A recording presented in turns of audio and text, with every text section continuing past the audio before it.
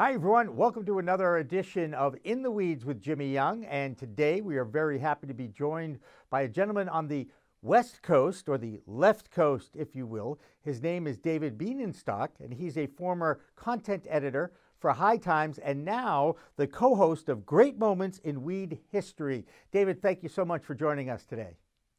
Absolutely. Thanks for having me. How did that podcast get started? Great Moments in Weed History with Abdullah and Bean. We started about 2 years ago. Abdullah and I have been working together on other projects. We worked on a Vice show called Bong Appetit about cannabis and food together. We actually knew each other before that, but that's where we really got tight, had a lot of fun making that show. Anybody who's done television production knows there's a lot of downtime while you're moving the cameras, while you're setting up for the next shot. We would go off, smoke some weed, and talk about weed, and that really developed into the podcast. A few years later, he left Vice. I had been working at High Times and left. We both wanted to create something independently, something that we could have control over, that we could express what we wanted to about cannabis and cannabis culture. And we actually thought about a few different formats. And when we tried out Great Moments in Weed History, it just really clicked. The way the show works is every episode is a different story. For instance, Willie Nelson got stoned on the roof of the White House, smoked a joint on the roof of the White House. That's a whole episode. Or we have episodes about Fela Kuti, Jesus, all kinds of people. Napoleon invaded Egypt, and that's how hashish got to Europe. Maya Angelou has an incredible cannabis story. So we try to hit all different aspects. We talk about not just celebrities, but growers, people from the community, Dennis Perone and Brownie Mary, who were at the forefront of the medical cannabis movement. Mm-hmm. And we have a lot of fun with the show, a lot of humor, but we do take the history seriously. We think it's important for people to understand what everyone went through to get to this point of legalization for some, and to be inspired to keep pushing things forward and make this plant legally available to everybody. And of course, being in California, coming from the East Coast, now every time I visited California, I always feel like I'm in a different planet. There's just different thinking out there. People are at a different pace. When you come from the East Coast to the West Coast, how long did it take you to adapt to the California culture? I still find myself looking over my shoulder sometimes when I smoke weed. It's something that's in. If you grew up in a prohibition state and you grew up really loving cannabis, it gets into your DNA. And so I should mention, I grew up in New Jersey, which this November is going to vote on legalization, along with a number of other states. So make sure that wherever you live, you're registered to vote. Make sure you know what's happening in your state with cannabis, and also how it's going to affect the federal government, will affect legalization. So wherever you are, if you're registered, you can be a cannabis voter. If you're not registered, you can't participate in what is the most important function towards legalization. And so I'm very much looking forward to going home. I still call New Jersey home. I haven't lived there in over a decade. Visiting my family, visiting my old friends, and enjoying legal cannabis. So that's, will be a very full circle moment for me. Absolutely. And, Massachusetts, we voted in legalization of adult use 4 years ago in the 2016 election. It took them 2 years just to get to the starting line to open the first dispensary. And even now, they're still only in double figures. I'm pretty sure the count is like 45, in that range, with projections to go to into the hundreds. Can you, being part of a mature market, What's the biggest thing that you've noticed? And of course, in California, they had medical for a long time, but recently they just opened up the adult use thing, and it seems like there's been a lot of controversy in California regarding licensing and the competition with the illegal market there. What's the flavor? What's going on in California there? Are people accepting the fact that there is a movement towards legalization? Yeah, let me quickly run down the other states that are voting to make sure I mention them all That's okay. And of by course, name. today, you know what, today, I Yeah. usually don't like to date my interviews, but it is National Register to Vote Day today. And I got a tweet from Bill Kreutzmann. And I have a great Bill Kreutzmann story if you want to hear it. He is, of course, the original drummer of the Grateful Dead. And I think you might have actually interviewed them at some point. We did an episode about the Grateful Dead because they were all busted in 1967 in their not every member of the band, but the house where they live, 710 Ashbury Street, which is a very iconic location in Grateful Dead history and even sort of in counterculture history. They were targeted by the police for a cannabis bust. Several members of the band were arrested, their manager, other people who lived at the house. And you can listen to the episode on Great Moments in Weed History podcast. But instead of, what the Grateful Dead did was they held a press conference. They invited the media into the house. They denounced the arrest, the larger war on cannabis. They soon after played a benefit concert to raise money, not for themselves, but for everyone else around them who was also being targeted by the police in the counterculture. And really, you can, in the episode we get into it, that was the beginning of, not the beginning, but that was a pivotal moment in the cannabis movement in San Francisco, which, was the birthplace of the medical cannabis movement in this country in a lot of ways, has been at the forefront of this issue really ever since. We're going back to 1967. So that's a long way back in cannabis years. And it's also a very interesting story. Just to mention the other states, Go ahead. Mississippi, South Dakota, Arizona, and Montana, all voting on cannabis initiatives this year. As far as in California, cannabis is like a way of life at this point.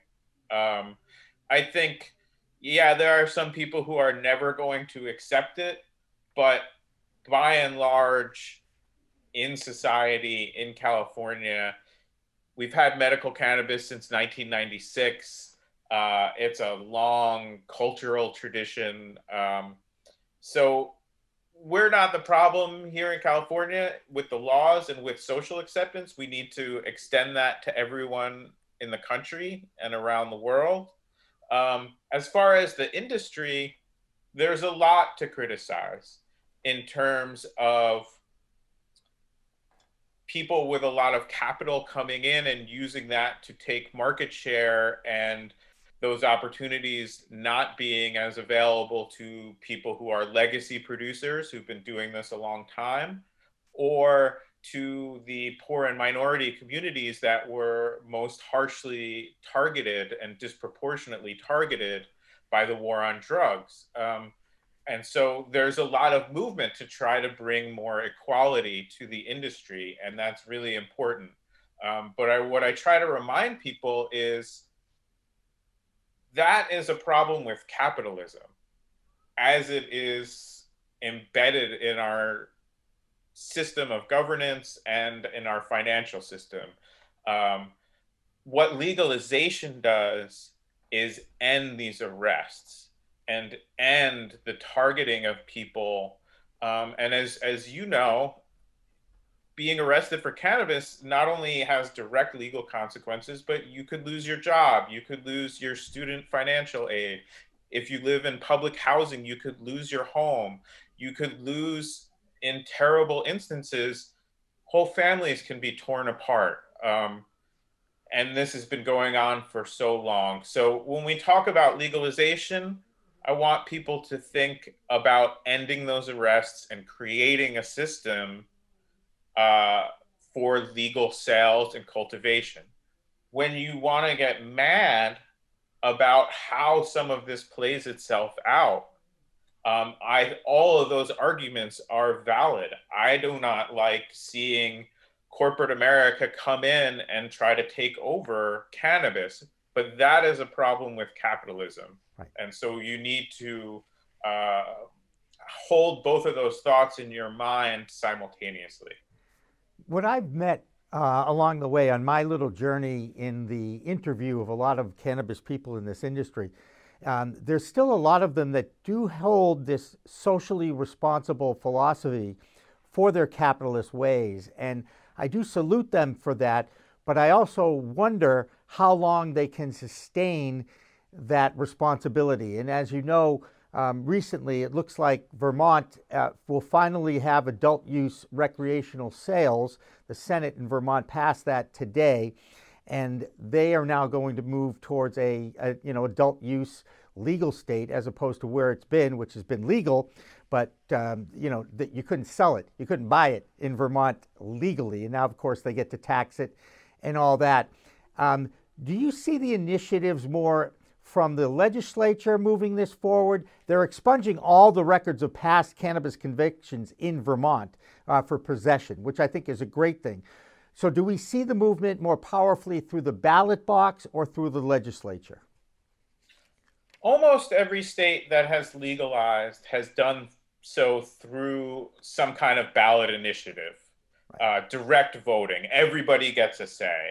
And the reason for that is that the people are far ahead of the government when it comes to this issue. And so when you ask the citizens to vote, you see these big majorities. Nationwide, it's over 66% support for legalization. It's different in different states.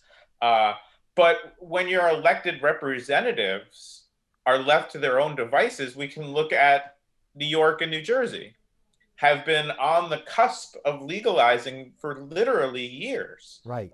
When the current governor of New Jersey was elected, he had a campaign promise to legalize within 100 days of taking office. He tried. Right. He didn't back away from that promise, but despite these big majorities in support, it's very hard to do because you're going up against special interests, including, but not limited to, the police, the pharmaceutical industry, private prisons, some very, very powerful forces in our society. I would say some very messed up institutions that do not have our best interests at heart. And so that is where you see these efforts often get stalled in the state legislatures or watered down. And even if you pass legalization through a voter initiative, the rules to govern that industry and the regulations are still going to be created in these state legislatures. So, for one, we have to vote for people to actually represent our interests. And this goes not just for cannabis, but for all kinds of issues. And then we still have to hold them account and make sure that they implement the will of the people. And what you end up seeing a lot is, and of course, also, not every state allows voter initiatives. So now a lot of the states that do have already legalized, and we're getting into harder terrain. But what you really will see is, okay, the people vote. We have 5 more states that are going to vote. They choose legalization. Then when it gets into making the rules, that's where you see these backroom deals. That's where you see these large interests with a lot of money pushing for rules that are going to be to their advantage. And that's when it's really important for the community to come out and keep pushing for not just legalization, but an equitable, fair system of legalization that actually promotes small business and local businesses rather than advantaging whoever has the most capital. Right. And therein lies another issue, as you know, in the cannabis space, is the social equity movement, trying to not only expunge the records of past people who have been most affected by the war on drugs, but the fact that this is no longer just a drug issue. It truly is a civil rights issue, that our jails are filled with persons of brown and black skin that have been persecuted, have been targeted by law enforcement. And we all recognize that there is a huge problem with law enforcement in this country profiling people and knowing that, hey, if we pull this guy over and he's black, we're probably going to find some weed on them. That is systematic racism in its simplest form. And now we're starting to see how cannabis can actually change that a little bit and perhaps help the movement out. You know, I don't know if it's a cure-all medicine, but it certainly can be a big Band-Aid for what ails the society these days. And I'm talking about the economy, and I'm talking about the taxes that could drive a better education and better public housing. The fact that it's become a political issue in Washington, D.C., that the two sides couldn't even come together on a second COVID-19 relief bill because the word cannabis was given to the Senate blows my mind. How frustrating is it to know that in California, you guys are light years ahead of most of the country. Massachusetts, we picked it up a little bit late, but we got it right. And now moving it into Washington, D.C., that polarization that's gone on is very frustrating for me. I wonder how you guys feel. Yeah, I think a few things. One thing is we have to not lose sight in any sense that there's going to be 650,000 cannabis arrests in the United States this year. And that's with a lot of states that have legalized. Right. So that's still a massive number. Those arrests are still disproportionately 4 to 5 times more likely to target the poor and minorities. That's part of, as I say, you know, the economic system created around cannabis is a symptom of capitalism failing us in so many ways. The systemic racism of the police exists and then is applied via cannabis. So we cannot fix the police by legalizing cannabis, but we can eliminate 650,000 arrests that are racially disproportionate and to me unconstitutional. The other thing I just need people to understand is if you smoke cannabis and you are part of this community, you're part of a community that is being targeted by the police for SWAT raids, for being pulled over, for having your door kicked down in the middle of the night, for all of these arrests. The war on cannabis has been racist and abusive for 100 years. So don't turn away from it. There's a lot of people who think, well, you know, I live in a nice middle class community and I could smoke weed in my bedroom and I'm not worried about it. Well, that's good for you, but you're not a part of this community if you're going to turn your back on the people who are being arrested, which is the poor, minorities, and young people. And my frustration is palpable with that. I think when we look at now, what is the situation in the federal government? It's easy to say, why can't the two sides agree? But the fact is, we have one political party where support for legalization is very large among the Democrats, and certainly for decriminalization is almost universal. When any cannabis bill goes to a vote in the House, you're going to see large majorities of Democrats voting in favor and large majorities of Republicans voting against.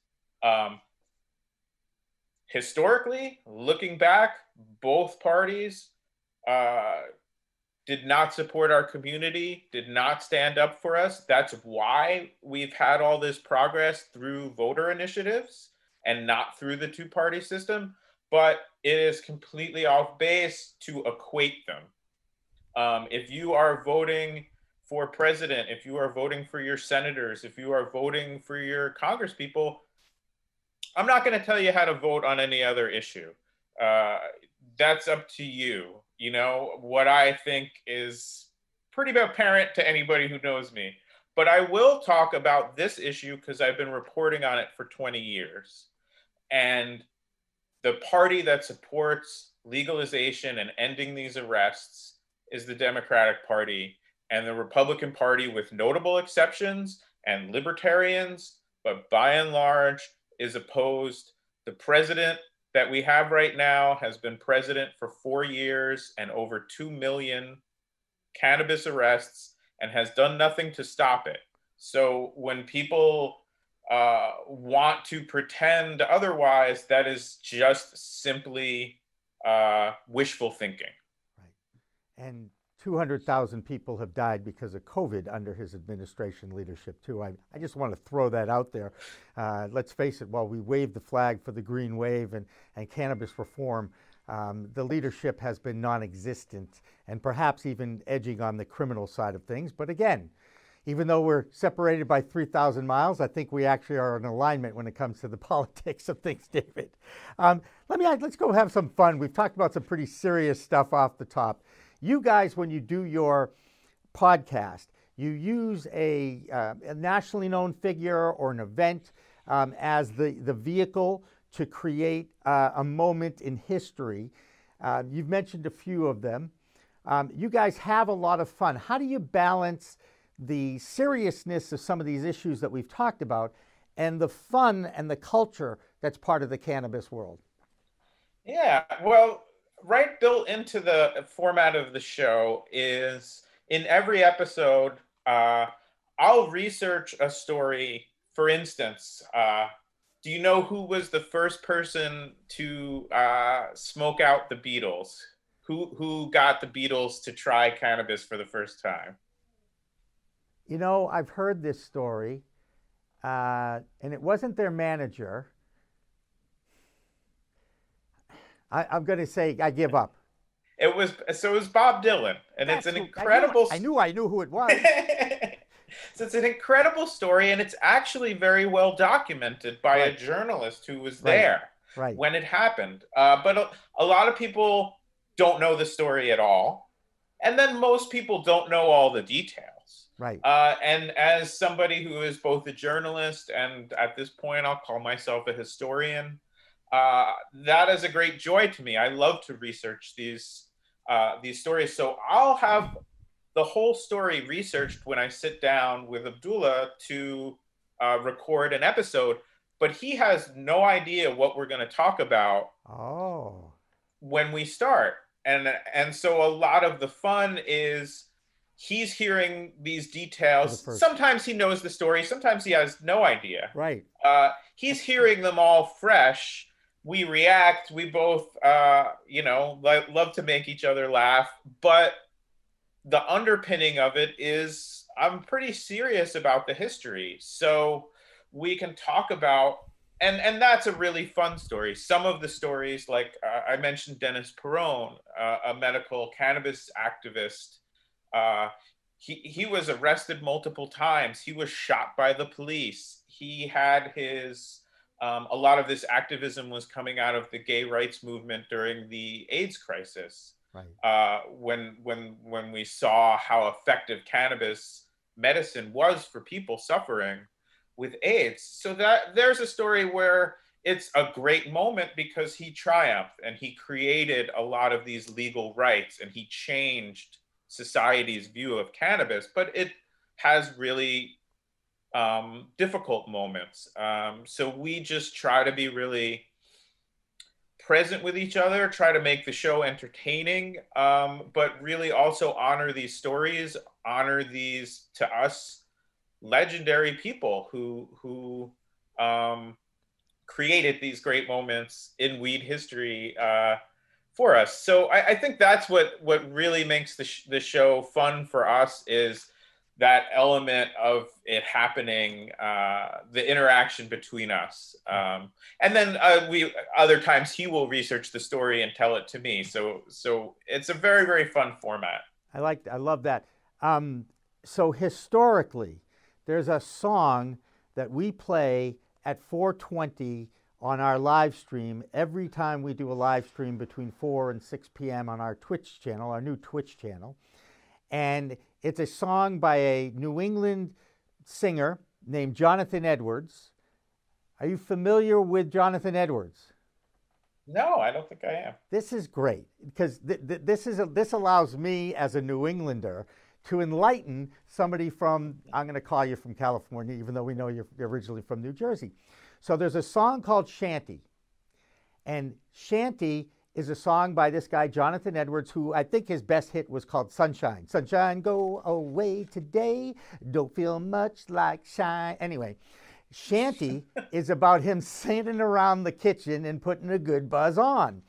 And we play it on our programs at 4:20 because I get to enlighten people on the East Coast about the Waldos and the 420 group out of San Rafael, California. Because it was 1971 when they started their tradition of meeting at the Louis Pasteur statue, catching a buzz. And then 420 became the code for law enforcement for people smoking weed outside. And then now it has become kind of more of a culture, and now it's a brand. And have you ever met the Waldos? I did meet them once at an event, a rare public appearance for them, and we did an episode of the Great Moments in Weed History podcast about that whole history. That's one of the really fun episodes. A lot of youthful adventure, and a weird parallel because so here was this weed crew of young people who created 420.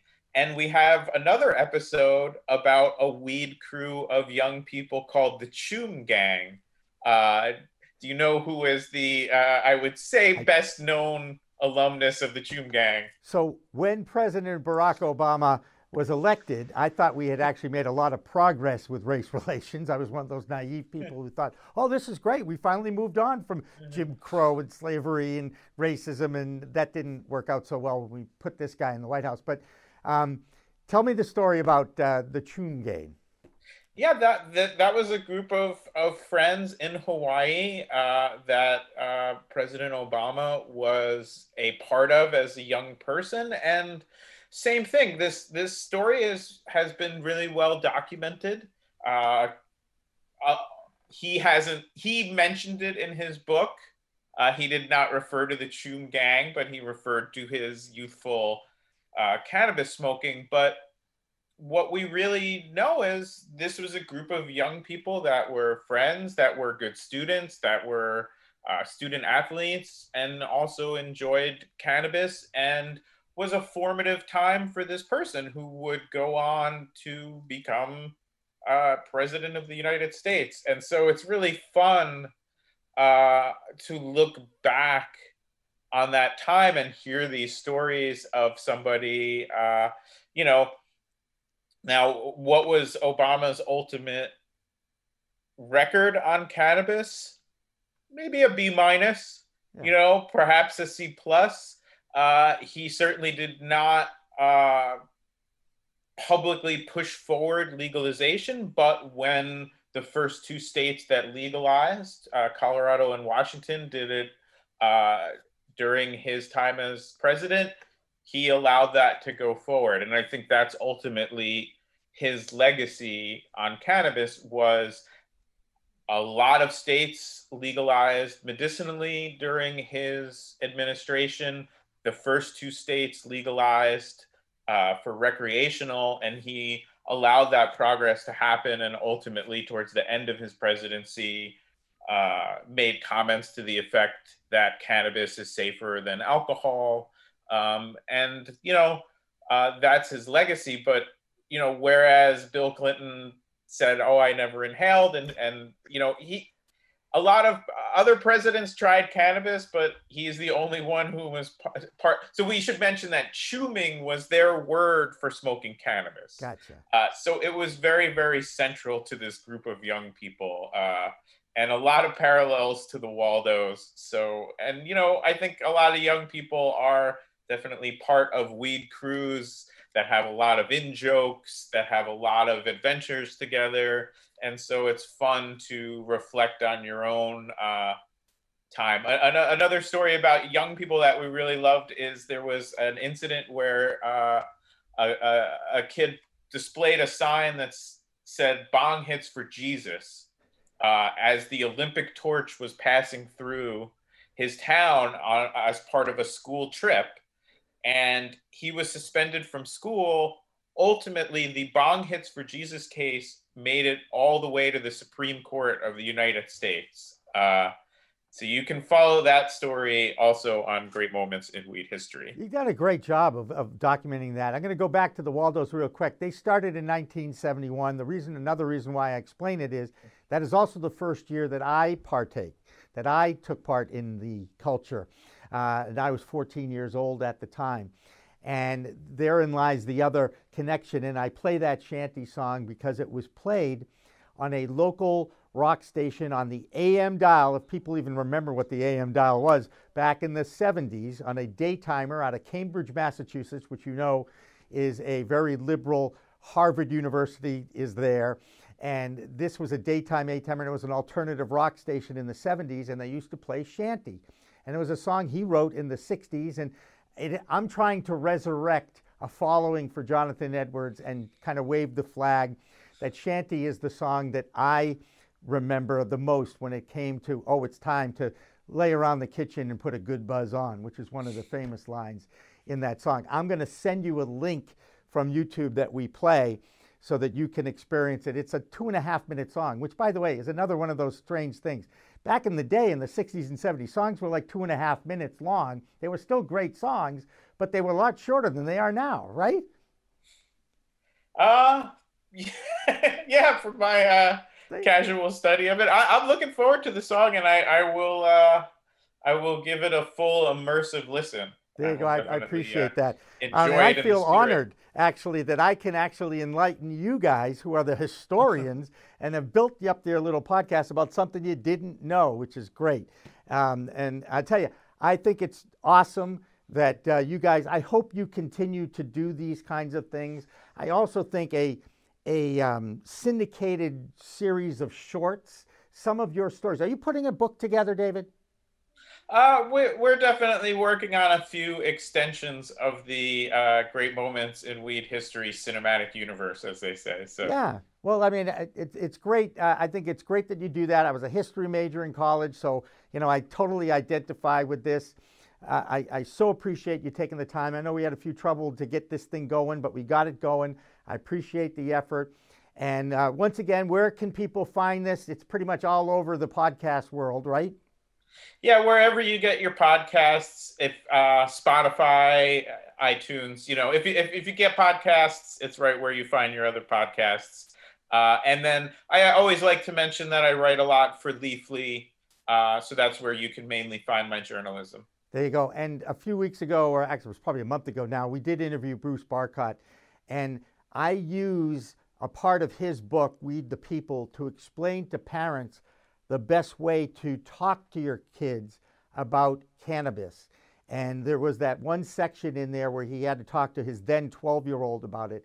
And I thought how he explained it was a very clear, focused way to enlighten the next generation, if you will, about the pluses and the minuses of this plant that God put on this earth to enhance our well-being and to perhaps provide medicine for those who need it the most. Sound like a plan? Absolutely. David, terrific talking with you. Thanks again. I appreciate it. Remember, it's a whole new world of weed out there. Use it responsibly. Thanks for watching. Thanks for listening. We Talk Now, We Talk News, and In the Weeds are all available on most major podcast distributors like iTunes, Spotify, Google Play, and our friends at clnsmedia.com and our flagship, cannabis.net. So subscribe, share, and like our videos on all the social media networks out there, including LinkedIn, Twitter, Instagram, Facebook, the WeedTube, and YouTube.